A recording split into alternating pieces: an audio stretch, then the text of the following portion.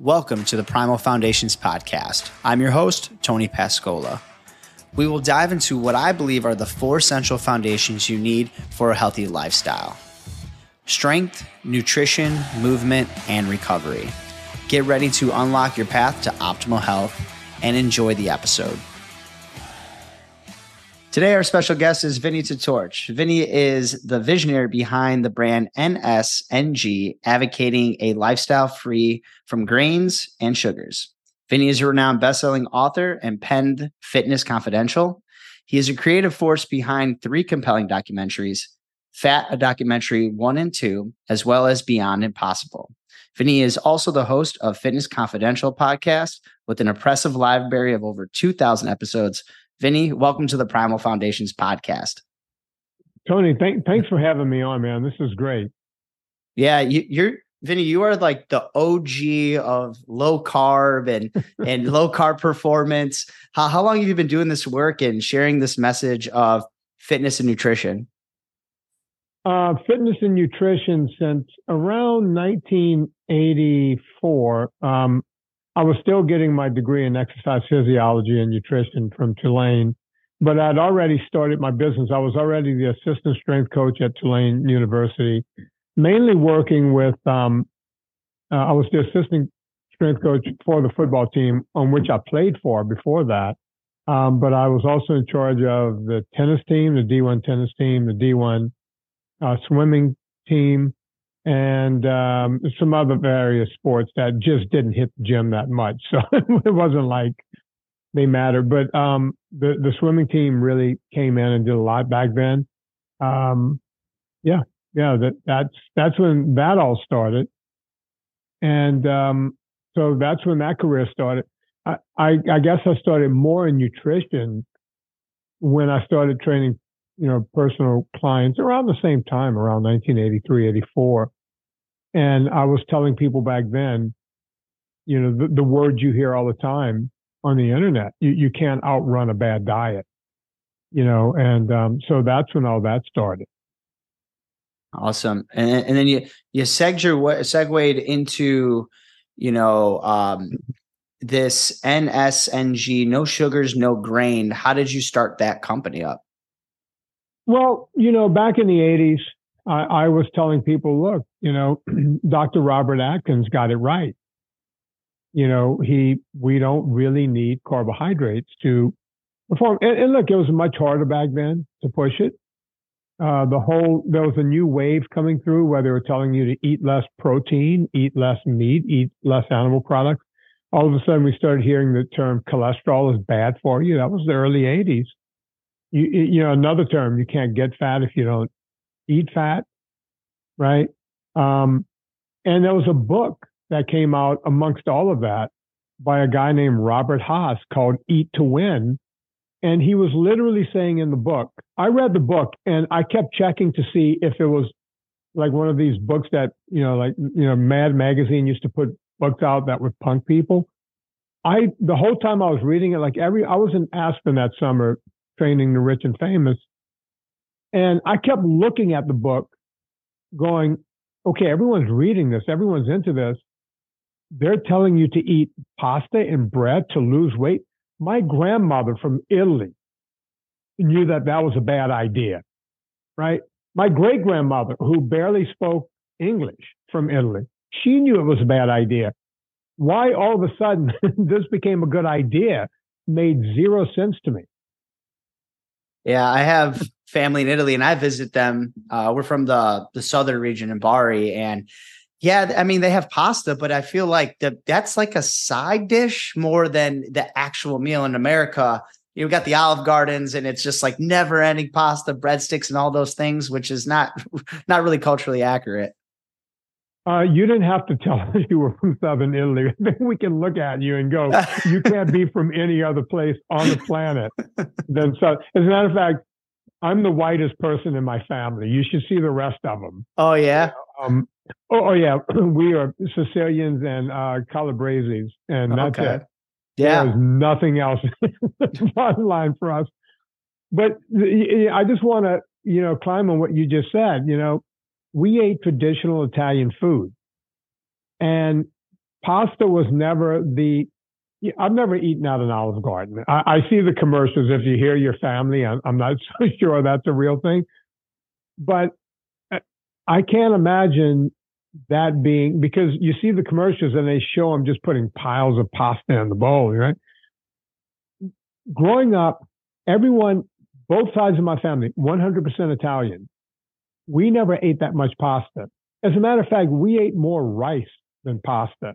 And rice and pasta was always like a side thing next to whatever the meat dish was. Now, we weren't very wealthy. So the meat dish, if it was red meat, it was the cheapest kind of flank steaks and, just the cheapest cut you can get. We ate rabbit, we ate deer, we ate, we ate a lot of fish because it was Southern Louisiana and fish was cheap. I know that sounds crazy, but it was.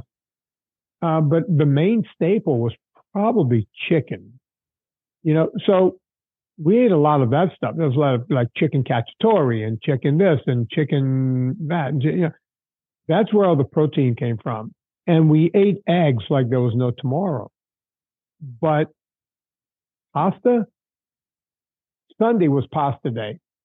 My grandmother would do this big giant pasta thing with the meatballs were, and it looks like a snowball you would throw at someone. That's how big the meatballs were. So it was all about just pasta with two big giant meatballs right in the middle of it. I don't know how your family did it, but that was pasta day, was Sunday. Yeah, we did a lot of meatballs. We'd make multiple ones, but we would also do braciole with the flank steak and roll that up, and that goes in the sauce. The sausage goes in the sauce. So you're going to have pasta, but you're definitely having meat with that as well. Yeah. And you were the producer for, Fad documentary, the first one, the director of the second one. Can you share some insights to the listeners on kind of how the demonization of fat in the United States started to be about, and maybe shed some light on the origins of, like, where do we get these nutritional guidelines that we have today? Where do we get them from? The true answer is no one knows. That's just a real answer. But we can trace it back. We can, when you look at nutritional guidelines, we can actually go all the way back. And I did that in my first movie. I went back to the 1860s, and the Seventh-day Adventist Church. And they started putting forth this idea that they knew that eating red meat made men more virile. And part of their thing, that church, and look, I don't put any religion down, and I'm not putting them down. That church is a Debbie Downer of religion. It's like, hey, no masturbation, no sex, no drinking, no dancing, nothing. You just do nothing, right? And they figured out, wait, when you give young men a lot of red meat, a lot of animal protein, they feel more virile. Your testosterone levels go up. That's what you want to do, right? Well, if you just cut meat out, you not only are you dog tired all the time and you feel like crap, but you don't want to have as much sex. So maybe men won't masturbate. The idea started in the 1860s. It wasn't until a little later, a young page that worked for the church and did a lot of writing for the church named John Kellogg decided, oh, wait, we can, if we just give people, the side dishes and don't give them meat, then we can cut meat out and we'll have less virile men. They thought this was a good idea, by the way. And if anyone thinks I'm making this up, go find, and don't just Google that shit, as they say. Go look at the real history of it. John Kellogg's invented something called dextrinization. Burning down oats enough to where you can bring the sugar up out of the oats, right? That's when you see dextrose in food now, that was an invention of Kellogg, right? The guy was a very smart doctor, but they pushed that edict all the way through. And then by the 1950s, people like Ansel Keys was coming around saying, hey, meat causes everything, just everything. And then, we found we had a president who almost died in office of a heart attack. And of course, one of the premier scientists. Think, and I don't get political on this podcast, but on your podcast, I don't get political anywhere on social media. But think about, COVID, the current thing that happened, right? What's his name? Fauci or Fauci. Fauci. Mm-hmm. He was, he became the guy, right? And he was telling us, do this, do that. Where at first he was saying, don't wear a mask. Now wear a mask. Now wear 2 masks. And then we find out the masks don't matter, right? Like none of it worked, but people just went along with it. Well, Ansel Keys was that same kind of bully that was just making up science as he went along. Because think about it. Fauci said, don't even try. You don't have to take my word for it. You can go find the videos of him saying on national television, don't even wear a mask. It won't matter. And then like a week later, he was like, wear a mask. It matters. And then a couple of weeks after, or maybe a month or two after that, wear 2 masks. Right. And look, I'm not getting political. I'm just telling you, you can go find this stuff. I've looked it up in real time and it's like, wow, that's it. Because I remember him saying it. We were all watching television. We were all very scared of this virus, right? Like hunker in place, don't go anywhere, right? Well, Ansel Keys did the same kind of thing because the country was going, oh my God, the president almost died. And Ansel Keys just walked up and went, hey guys, it's because he eats red meat.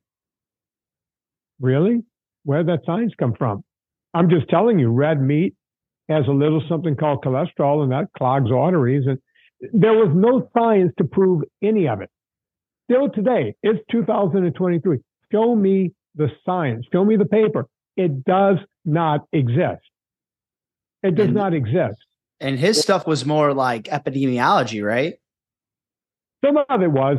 There was a very weak study that showed a plus or minus 1 or 2% that if you ate meat, you might have a greater chance of having coronary artery disease. But if you read the abstract of that same study, it'll say that actually eating meat is better for you than not eating meat. So the study that all the vegans still use today, that's about 60 years old, actually says the opposite thing of what they want you to believe. Again, I'm saying this on media where anyone can go look this up. Go look it up for yourself. Go look it up for yourself. If you don't believe, and by the way, go read Nina Teichel's book, Big Fat Surprise. She talks about it in there. Nina and I are good friends. She comes to the house. We hang out. We go through all the stuff and we learn. We've taught ourselves. We've read the studies, and they don't say what they want you to think they say. Kind of like COVID, right? Yeah, and Nina used to be more plant-based or kind of in that realm or the space. Nina was a vegetarian for a long time, and she was a pretty prolific writer. And she was writing, I can't remember which magazine or newspaper, and they said, hey, they literally said, go do a study to show that eating a vegan diet, because she was a vegetarian and thinking about going all in on veganism, right? And she, by the way, she was feeling bad at the time. She was gaining weight and all this kind of stuff. And she goes in because Nina comes from a scientific background. Her father is a scientist, right? So she knows how to look at things and how to read things and how to push them through the lens of science. And she started working on the story, and she went back to her editor months later and said, I know you guys want the outcome to be that the vegan diet is the best way to go, but that's just not true. And I think they killed the story, but Nina just kept doing research, and she did research for another 8 or 10 years, and then started writing Big Fat Surprise on all of the studies she pulled up. And that book maps out exactly how they lied to you and exactly the truth that should be out there. That's why when people go, I know you're going to tell me to read your book first, but what other books are out there? And I always go, no. Read Nina's book first. And then if you have time, read my book. Right? Yeah. I literally point people to someone else's book first. because it shows the truth. Yep. And we still get it today. In this space where I'm a big advocate. I have clients like strength training clients. I have people just want to come to me for nutrition. And I have like coworkers and I have family. And it's just when they know my diet, I'm mainly carnivore. I'll veer off very little bit here and there. I call it more of a primal aligned diet. And that's the whole get back to the basics. And it's just still the same narrative over and over again that I hear. It's like, hey man, I don't think this is healthy for you. I'm like, dude, I can run an Ironman. I'm probably the strongest I've ever been in my life. And I don't need a bunch of grains, a bunch of sugar, and I don't eat the way you do. But everybody's worried that I'm going to get heart disease. I'm looking at you, and you're yoked out, right? You're a young guy. I'm trying, Vinny. I'm trying. Look, I was there. I was a college football player. I weighed 225 pounds, and I'm only 6 feet tall. I'm not very big, and I was one of those guys that just worked out and naturally looked like a bodybuilder. My waist, kind of like Frank Zane, my waist stayed small and my body just, I had really good symmetry. None of that helps you with football, but I just happened to be fast. So I was good at that sport. And, it was all just high protein, animal protein, tons of eggs, tons of meat. And as soon as I wasn't playing ball anymore, and by the way, everyone told me, oh, if you don't, you need grains because it's muscle saving, muscle sparing carbohydrates. That's just made up out of whole cloth, right? I did eat carbs back then, but as soon as I wasn't on a team and I didn't get to eat on the training table anymore, and I just became a mere mortal that had no money in college, I had to eat pasta, rice, ramen noodles. Even though I had eggs for breakfast still, every now and then I would supplement in what I thought was the healthiest kind of, oat bran or something like that. I wasn't eating like Captain Crunch or whatever that crap is. I was eating the best farm. So if I can only afford to eat 2 or 3 eggs, I was eating literally a product called oat bran, right? And stuff like that, which caused immediate stomach distress. I would never have stomach distress before that, ever in my life. But now I'm eating stuff that caused bloating, gas, felt like I wanted to throw up for an hour after I ate, everything else, right? Well, as soon as I got away, and by the way, I bloated up after football. If you read my book, there's a picture in the book. You can see my gut is distended, right? Like you, I still had guns. I still had 19-inch arms. I still had, it looked like I had 2 ham hocks hanging off of my chest. I was still yoked, but I was getting this distended gut, like a beer gut. And I never drank a beer, not one beer. I never drank alcohol until I was like 37 years old, 36. Wow. So all of this was happening. I was still like 22 years old. And I'm like, this isn't right. And that's when I went back to the drawing board and went, okay, I need to figure this out. And like I said, I went back, I read a bunch of microfiche. I went to the library. I was still in college. I was still getting my degrees. I started going through stuff because in 1982, 83, there's no Google, right? You can't go Google that shit, as the kids say. But my great-grandmother and my grandmothers were in my head. If they saw, oh, you're getting a Panza, Lardo, this and that and the whole thing, you just stop eating grains. That's what causes it, right? So, I mean, they knew more than what science was talking about. Yeah, it's been, you look back, you see all the pictures from, the 60s, the 50s, and you don't see what you see today. You could walk in a regular Walmart today and be like, wow, we are really, really heavy as a population. But you look at all these other pictures, they were doing it right, or they were doing it better than we were, at least. Well, I was the first guy, and I want to say this was about 10 years ago now, but I was doing it on my podcast before that. I was the guy, I was on the Adam Carolla show, which at the time was probably the biggest podcast in the world. And Adam said, give me some proof. And I said, okay. At the time, that festival that goes on they were coming up and doing another Woodstock or whatever. Or, the festival that's out in California, the big festival. I can't remember what it's called. Um, Big Like music festival. not Lollapalooza, Coachella. Coachella. Yeah, it was Coachella. And Coachella was going off. And my daughter came back with a bunch of pictures from the Coachella. And I said to Adam Carolla, I said, right now, I said, get your producers right now to pull up a picture from Woodstock 1969.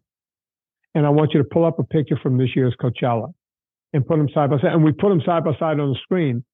And the people at Woodstock 1969, 68, I can't remember which year, I think it's 69, they were ripped out. And these are people drinking wine and beer. I said, look at those guys. They have abs, yet they never go to the gym. They never work out. They look better than people who do long distance triathlons today. And I know that because I trained some of those people. I said, you get to a triathlon after the pros come in, the guys that come in 8 and 9 and 10 hours, get to the 13 and 14 hour guys and see what's coming across that. Everyone at 1969 Woodstock had a better body than the people crossing that finish line. And think about it. You have to train hard enough to swim 2.2 miles, ride a bike for 112 miles, and then run a marathon. You are training like that. I had clients right towards the end that would be training 20, 23, 25 hours per week of aerobics, and they still couldn't outrun what we're calling food today. Think about that for a minute. It's crazy, right? 100%. I had, and I people on this podcast probably heard it 100 times, but one of my big aha moments of, hey, because I went into keto, I just started doing carnivore, and I came across this. You probably heard of it, or the people probably. You're the OG. It's Sammy Ankin. It's Running on Fat Serial Killers 2, where they rode the boat across on the low carb diet. Tommy Ankin and his wife. Yeah. Yeah, Tommy's a buddy. Yeah. And so I watched that because I was going to do an Ironman, and I was doing keto, and then I got to carnivore, and I really liked it. And I was reaching out to people. I saw that. I was like, man, I got to find somebody, a coach for just training purposes. And there's coaches that said, I'm not working with you.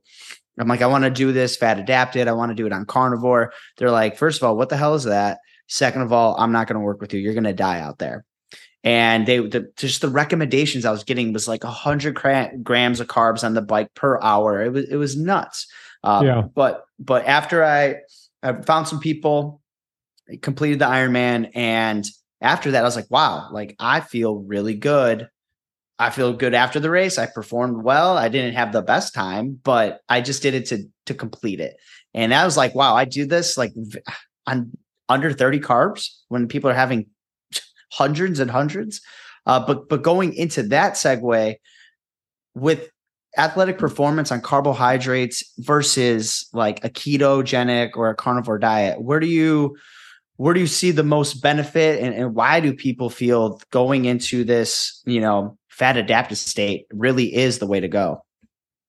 And before I answer that, I want to go back to Sami Inkinen and his wife. I can't think of her name right now, but when they first started, just to give your audience an idea, they broke several records rowing. It was a team effort, a husband-wife team, open water from San Francisco Bay to Hawaii, one of the Hawaiian islands.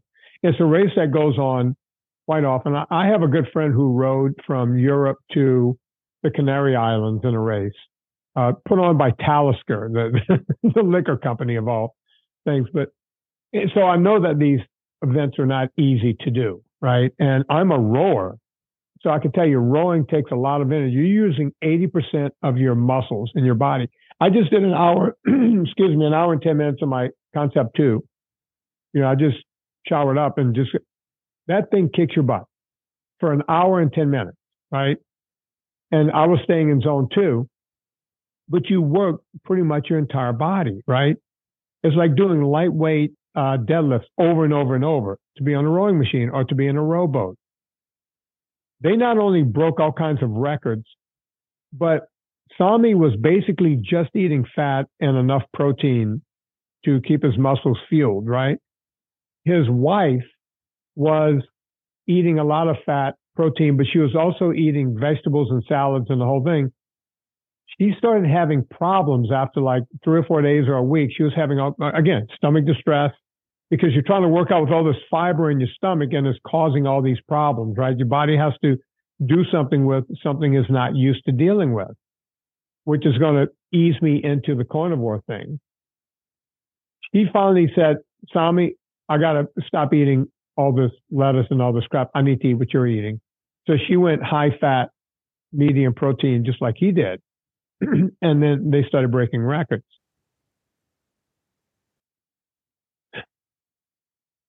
Carnivore versus keto. I'll be the first to tell you that there's nothing wrong with carnivore. I know people, I have friends that have done it for years on end. The biggest problem I see is people get bored of it way quicker than they would get bored of keto, right? There's more food to eat when you're ketogenic.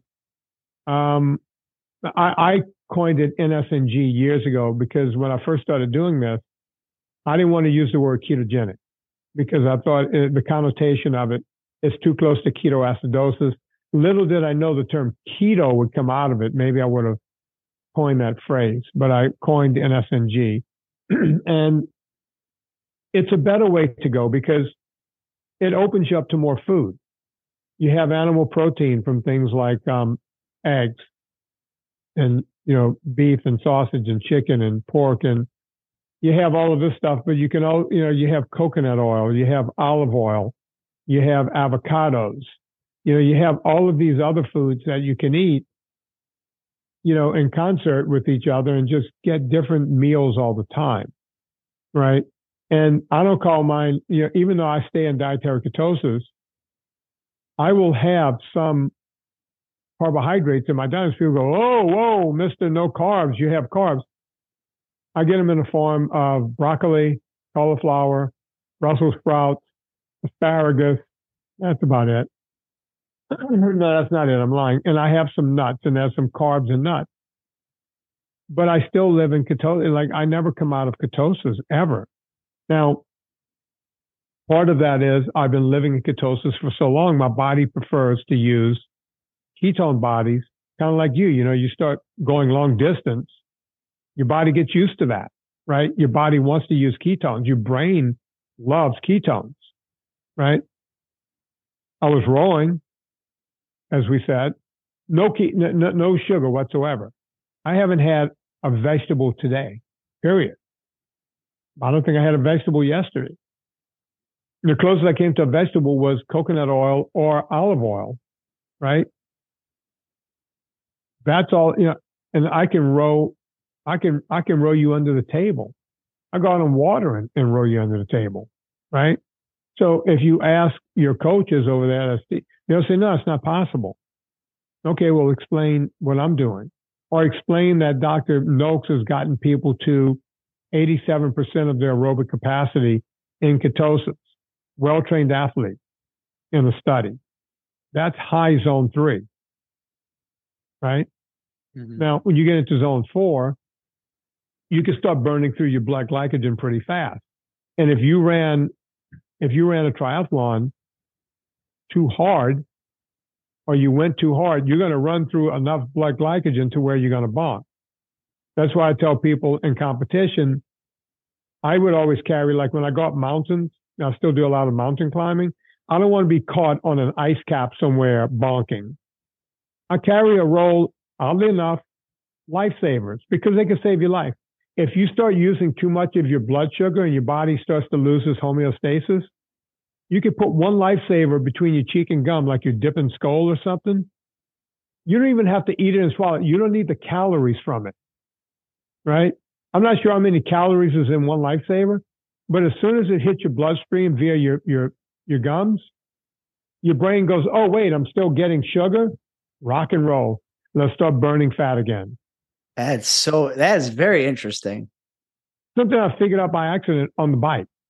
when I started messing around with going long on the bike back in, I want to say 2005, 2006, somewhere around there. I was like, because what I would do on the bike is, you start to bonk, you feel that energy lull, you start going downhill. And I would take one of those goos and I would squirt a goo in my mouth and sometimes just hold it in my mouth and just let it go down slowly. And it's like, wait a minute, I'm up and running again. There's no way those calories did anything. There's not enough calories to do anything. And then I started holding it in my mouth longer and longer and realizing, as soon as my taste buds get sugar, it tells my brain, we're getting sugar again, let's rock and roll. And that's when I started doing the thing called sugar trickle. And I've used it ever since. I'll always have, when I climbed Mont Blanc, I forgot to buy lifesavers because I was in France and they don't just have lifesavers everywhere. They have wine everywhere, but you can't get coffee, that kind of thing. It's France. Yeah. So my buddy stopped and bought some gummy bears, one little packet. And when we took off to go up Mont Blanc, my climbing partner, he gave me a handful of it. I took a handful, he took a handful, but we climbed in high zone 2 the entire time. And neither one of us took one gummy bear, not even one. So that's what you can do without sugar. Yeah.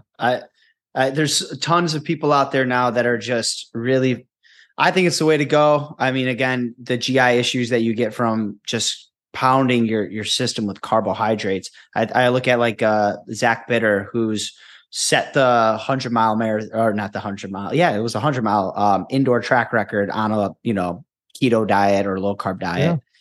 Yeah.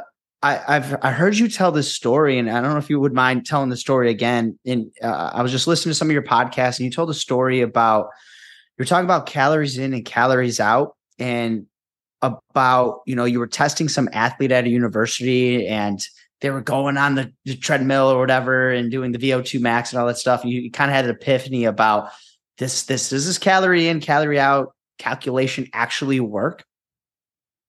Yeah, that happened in circa 1983, maybe a little sooner than that. It was when I was still an undergrad at Tulane. And so we would get other athletes into, we put them on a treadmill. Just, it looks like if you ever see a Gatorade ad where they got the thing over their mouth and they have all the all hooked up to machinery and wires everywhere. So we took, we took some of the middle distance and longer distance track stars, right? And from the team, and we said, okay, here's what we're going to do.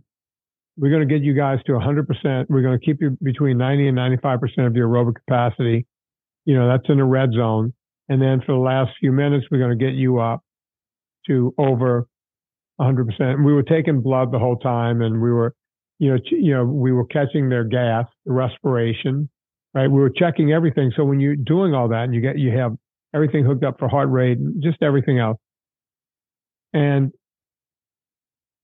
I noticed that this guy, was hoofing it. And I mean, hoofing it. Guy almost threw, when he took the mask off, he was heaving, right? Thought he was going to throw up for 20 minutes. And I noticed that he burned somewhere in the neighborhood of 200 calories in that time. And then my friend Lisa and I were taking a lunch break, and we were sitting right outside of the lab on a park bench. And I ate my sandwich, she ate her sandwich, and we were just chit-chatting about, her boyfriend, and I've had a date that night. Just chit-chat stuff. And back in my day, M&Ms used to come in a little packet about this big. I don't even know if they make them anymore, right? Because now they come in, hey, you get a half a pound for like 75 cents, right? Which should be a clue. But she opened it, she ripped off the top, and she poured about half of them in her hand, and she handed me the bag to have the other half. And basically, it's like a handful. You just pop the handful in your mouth. You got a mouthful of crunchy chocolate, right? And before I described, I was holding the bag in my hand because I had to throw it away, but the trash can was over there, and we were still chit-chatting. And I read the back, the nutrition facts, and it said 186 calories or something for the whole bag. One serving, 186 calories. And I went, oh, look at that. And Lisa goes, what are you talking about? Linda. Did I call her Lisa? Her name was Linda. Linda goes, what's up? And I said, there's almost 200 calories in here, in this bag. And she goes, yeah, so what? I said, okay, you had a handful and I had a handful, and we demolished this bag inside of like a half a minute. And I said, had I had the whole bag, or if you had the whole bag, we would have finished this bag in under 2 minutes, give or take. She goes, okay, I guess. And I said, what was the calorie expenditure of that athlete we had? Now, this guy was like 6'2", 185, 190 pounds, and he was huffing it. She goes, I don't know, it's probably just shy or just north of 200 calories. I said, aha. He didn't work off this one bag of calories. Now, you add that to what the normal calories are, and without everything else he eats that day, and for some reason, we think calorie in, calorie out is the way to lose weight. She goes, well, it is. And I said, we just proved that it's not, right? This guy couldn't run. He was almost puking. He couldn't run off a small, tiny bag, a fun-sized bag of M&Ms. So that I knew that couldn't be the answer, because I was so interested in that at the time. But I knew that that could not be the answer. We get it. You get a lot of those people on the internet and all these things like calorie is a calorie is a calorie, and the body doesn't know the difference of if I get a pound of Skittles and a pound of red beef. I'm like, that's a big difference, man. That is, the nutrients in those two are way different. And I think the body reacts in such a way where we like to mess around with our food. We want to look at the numbers, but because everybody's like, oh, well, if I, work out today, I do 500 calories on whatever, and then I'm not going to eat 500 calories. I'm in a deficit. And it's like, you can't sustain that for a very long time. And that's just like the narrative that I'm always fighting against is, I want people to eat really good food, just good for you food. And I'm not worried about, are you carnivore? Are you vegan? Are you keto or whatever? Like, just let's get real food in you first. And then we'll have the conversation about calorie deficits and all those things later on. And going in keep going. Yeah, you got me thinking of something. A calorie is a calorie is a calorie. They're actually right about that. Because think about what a calorie is. Do you know what a calorie is? It's a measurement. It's a measurement. Yeah. So whether you get a calorie from an M&M or a chunk of steak, it's a calorie. We can agree on that, right? It is yes, correct. A calorie is a calorie is a calorie. I'll give them that. Mm-hmm. Okay. So you have a car? I don't. You don't have a car? Not in the city of Chicago. Oh, geez, you're lucky. I have a car, and it's run off of gas, right? Mm-hmm. So I have to put something in that car to make the combustion happen. So it's a combustion engine, and the only way it works is to put something in it that will ignite in order to push the piston down, in order to turn the crankshaft, in order to make the back wheel turn, right? So what I put in there is gasoline. Seems to be very efficient, right? It works. Go to the gas station, fill it up. If I run that tank dry, can I expect my car to continue going down the road? No. So why do we think it's a good idea to run our bodies out of gas and expect it to keep working efficiently?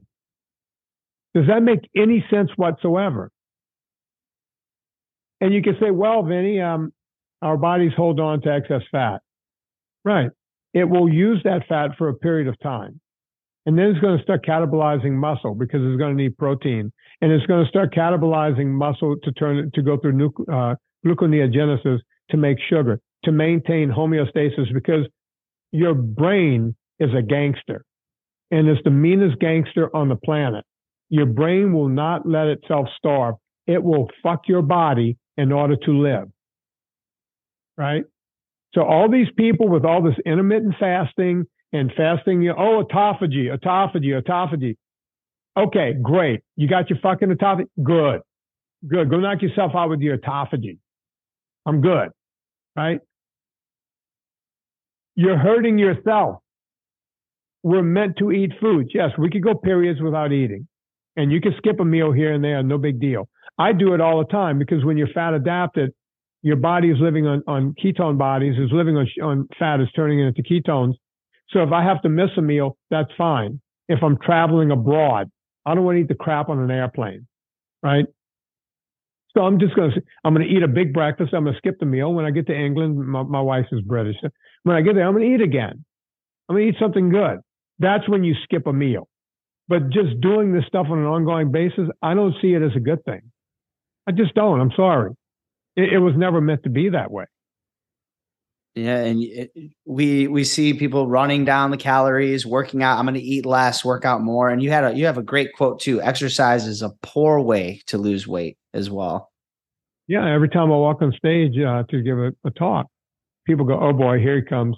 Mr. Trainer is going to tell us we need more exercise." And the first words out of my mouth is, "Exercise is a poor way to lose weight," because it is. It doesn't work. Or you can do it for a short period. And look, you want to talk about epidemiological studies? Let's go right to, I don't know, Weight Watchers, probably the world's biggest epidemiological study. It's based on calorie in, calorie out. And they will tell you that they have a 2% rate of people actually ever succeeding. 2%. Out of every 1,000 people, 20 of them might succeed. And those people are white knuckling it, right? And are they succeeding? I mean, are you succeeding if you're just because the scale is a little bit lighter, but your whole, your body's wrecked and you just have no energy all the time? I've had those people tell me because they all gain weight again. So whenever they find me, I do consults all the time. The whole time I was on Weight Watchers, I was cold, even in the summertime. You feel like crap, lethargic. I would go at work, I'd go hide in the broom closet and try to get 20-minute nap so no one could see me at my cubicle with my head on my desk. Can you imagine going through life like that and thinking that's what it takes to be thin? That makes no sense. It makes zero sense. You think anybody at Woodstock was going to run in a broom closet to take an old nappy poo? No, these guys were out at Woodstock fucking each other. They were having a good time. Can I curse on your podcast? We are today, Vinny. Sorry about that. You can beat that all out. No. I'm just they call me Gran Torino. I just, Hey, you got no BS. I love it. And speaking about you, I mean, I don't want to guess your age. I don't want to guess people's age. You could share your age. 61. 61? 61 years old, yeah. Man, you looking good. What is the regimen that you have with your just kind of your fitness nutrition, like in a regular week? How much you train? What's like the typical meal look like? Training first. Because I'm not training for anything in particular, whenever you're not training for an event, it's easy to get off track. So on years when I'm not training for anything, I tell myself minimum 365 hours of aerobics this year. And I jot it down every day. Here, the book is right here. This book sits on my desk. I still use an old-timey book. And I jot down at the top. I can tell you where I am for the year right now. Let's see. Oh, wow. Today, I rode for 1 hour and 10 minutes. For this month, I'm at 16 hours and 55 minutes. And for the year, I'm at 346 hours and 45 minutes.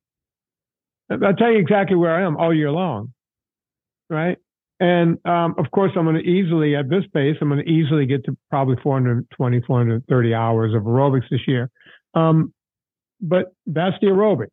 Now, do I do aerobics every day? No, I do not. Some days I don't do it at all.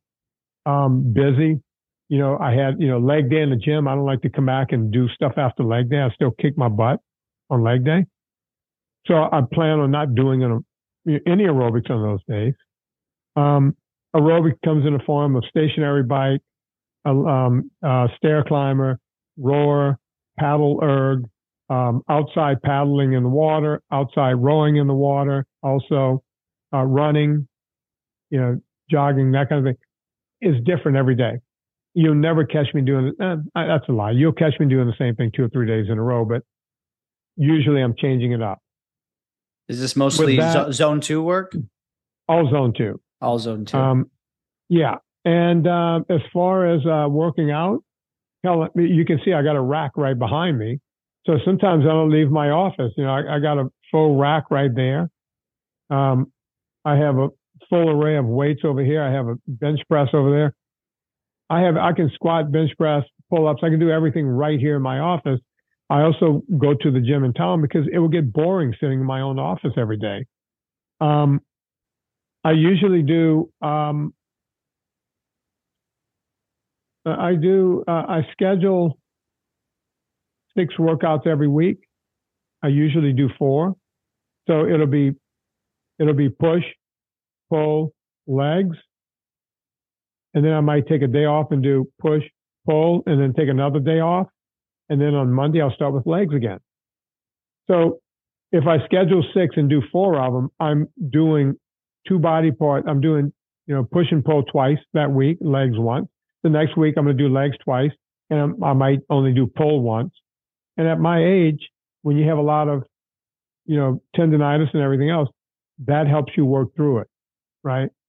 When I'm really busy making movies or whatever I'm doing, or writing books or whatever, I'll cut it down to 2 workouts a week, but it'll be a full body workout twice a week. So like Monday and Thursday, and I'll do 1 set to failure, hit every body part. And I'll be here to tell you, I'm a big fan. Ben Bukikio is a friend. Frederick Hahn is a friend. Those guys are big, super slow. 1 set to failure. They follow the Arthur Jones method, which I've used a lot in my life. I've used it for myself and with clients. I usually gain more strength and more size. I see my muscles popping a little more when I'm doing 1 set to failure twice a week. That's a fact. And look, Mike Mentzer was a big Arthur Jones guy. I go back to that golden age. I grew up in that era, right? It works. It works like a charm. I just had, I don't know if you know him, Jake Thomas. He's a low carb guy. He's into triathlons and marathons now, and he's got clients. And we were talking strength training, and we were talking about Mentzer, and we're talking about, I'm a strong first instructor, and I've had a bunch of strong first people on, and we're just talking about like the minimum effective dose, like why crush yourself over and over and again. But you're just you need to have the recovery. If you don't take the recovery, your nervous system's going to start kind of playing tricks on you a little bit. Your tendons are going to start getting real shot. That's when injuries happen. Then you can't train anymore. So I love Mentzer. I love this whole thing, train to failure, not that many sets, and take the time to recover. Mentzer did it as good as anyone. The first Mass Monster did a version of it. He did a couple of sets. He went to failure like on the 2nd or 3rd set. The guy from England, early 90s. I can't think of his name. First real Mass Monster, even before the King came along. British bodybuilder. Oh man, I'm gonna kick myself for not remembering. I'm picturing the guy's face right now. Dorian Yates. Oh, Yates. Okay. Yeah, Dorian Yates. He wasn't 1 set to failure, but he was like I am. I like to do, because I'm old and beat up, I do a warm-up set just to get some synovial fluid going. And then I'll do a medium heavy set, and I'll stop long short of, going to failure. And then 3rd set up, if I'm doing a bench, I'll grab somebody in the gym and say, hey, just watch me out of the corner of your eye. When I can't get this off my chest, come grab it, and it works like a charm. It really does. And, sounds like I'm bragging, but shirts off, if you didn't see my face, you would go, this guy is not 61 years old. I get compliments like that when I go to the beach and that kind of thing, because I'm not one of those guys that just takes my shirt off on Instagram every day. But, it's weird to be this age and young guys coming up to me going, dude, you must just do abs all the time every day. No, once a week. And they'll go, well, what's your routine? It's like, I just pick one thing and just go to failure. Warm up, medium set, and then failure. You can't do more than that. And you're probably in and out of the gym and they're like still on their phones and messing with their bags and doing whatever. There's people in the gym for 2 hours. I go, what are you doing in here for 2 hours? Oh, my buddy, he's my age. He just turned 60.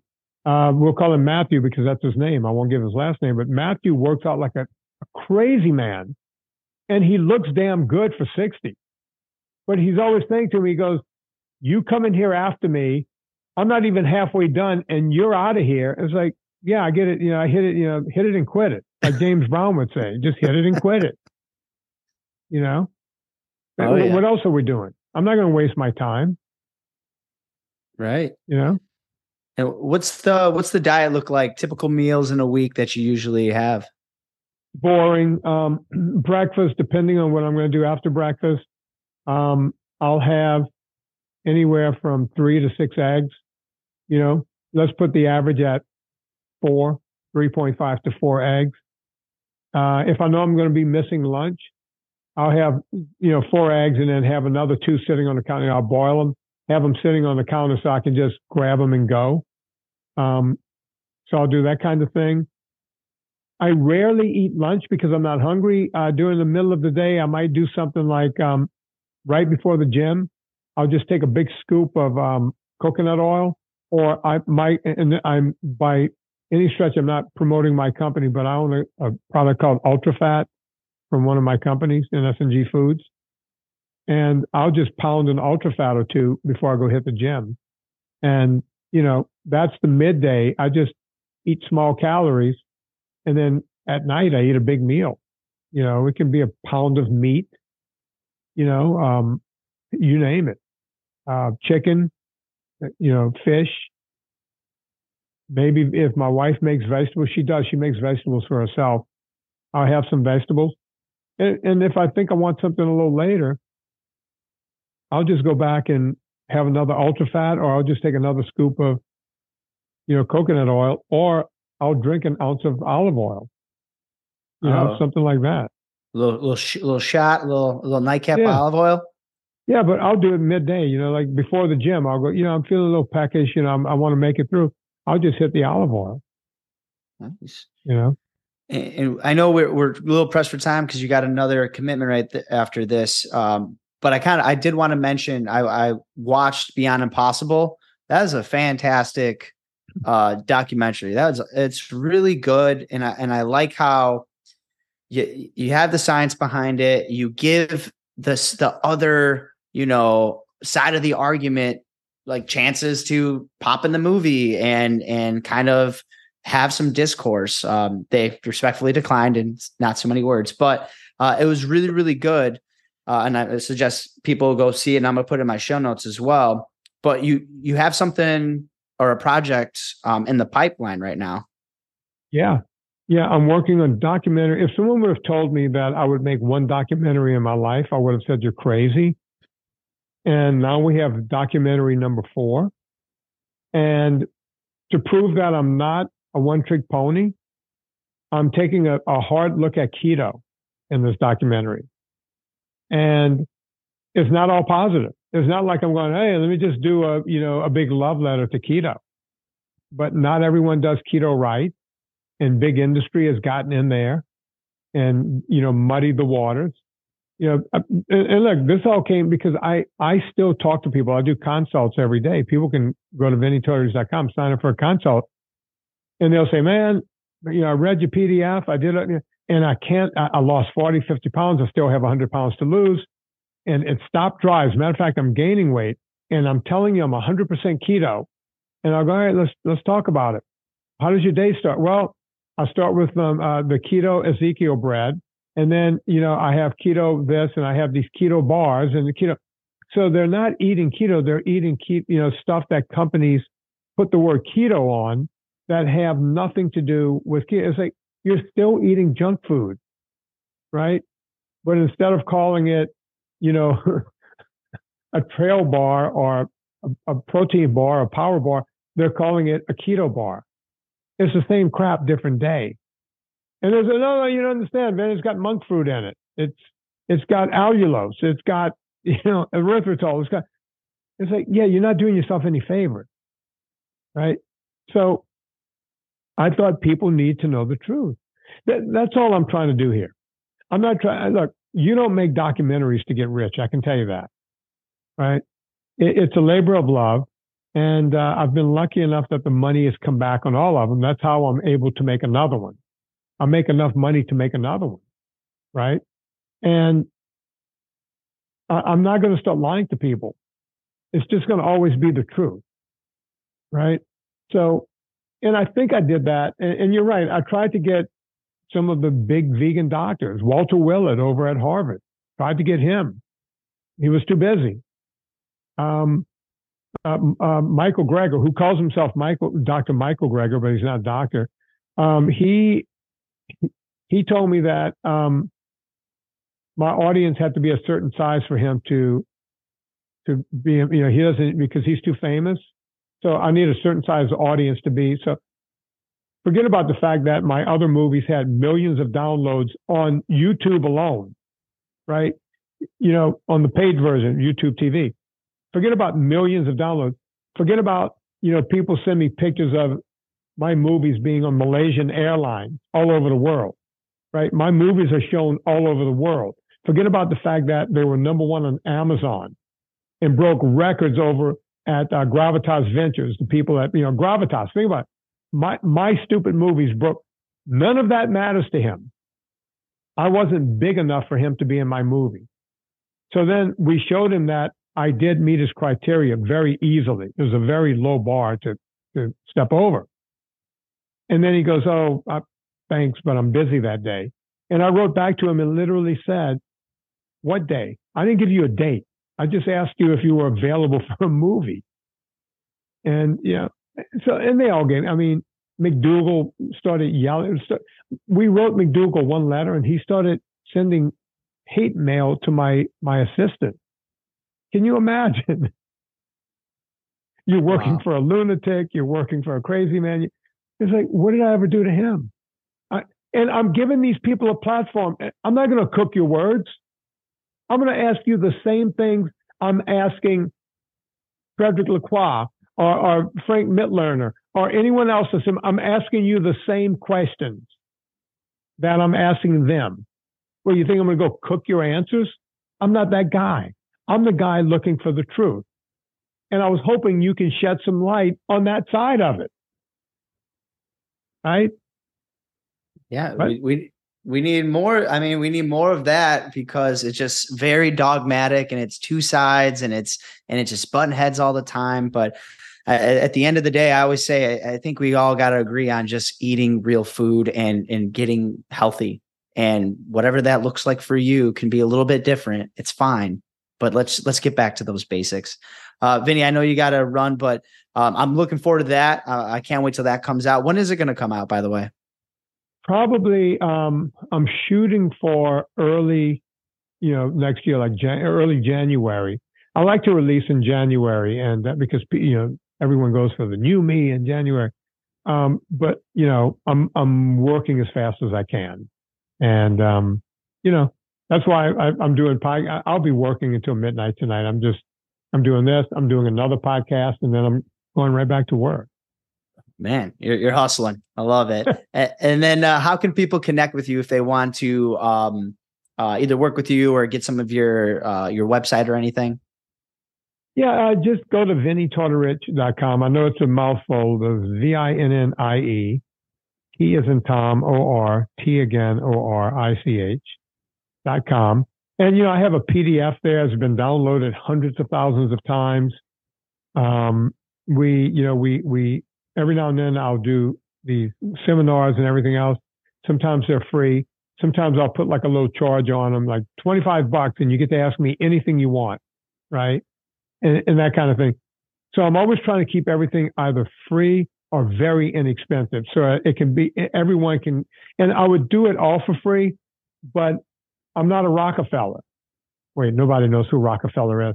I'm not Elon Musk. I'm not, there you go. Jeff Bezos. I still have to pay everyone that works for my organization. I make very little. Actually, I don't make any money from the podcast. All the money goes to pay for everyone who works for the podcast. I've never realized a dime for my own show. And as you said, we have, 2,500 shows. We've been doing it for 11 years. And there's a large group of people. And I'm very thankful that people, give donations and do everything else, because I don't need to do it for a living. I own companies that do okay. So I'm okay. But I do need to at least keep pace, to keep it running. So I appreciate when people do that. Awesome. Well, Vinnie, thank you for taking your time and coming on the podcast. It was absolute honor. Appreciate it.